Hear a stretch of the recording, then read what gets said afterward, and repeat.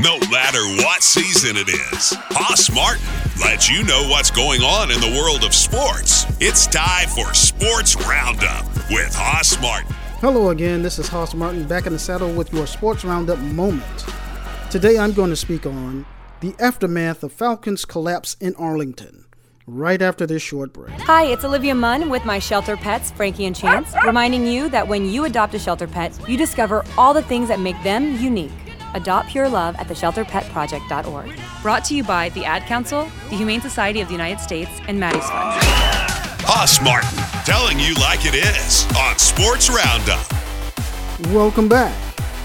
The Dallas Cowboys' 40-39 defeat of the Atlanta Falcons sent shockwaves throughout the land about a debacle that should never have taken place.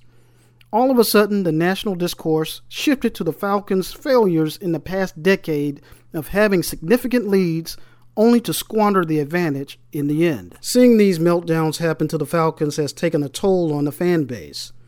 Metro Atlanta fans have suffered emotional trauma from these foibles, so to speak. Nevertheless, the community has been castigated by national commentators about their phlegmatic attitude towards the Falcons at times, which has surprised some in Atlanta as to why some sportscasters are flummoxed by the tepid support.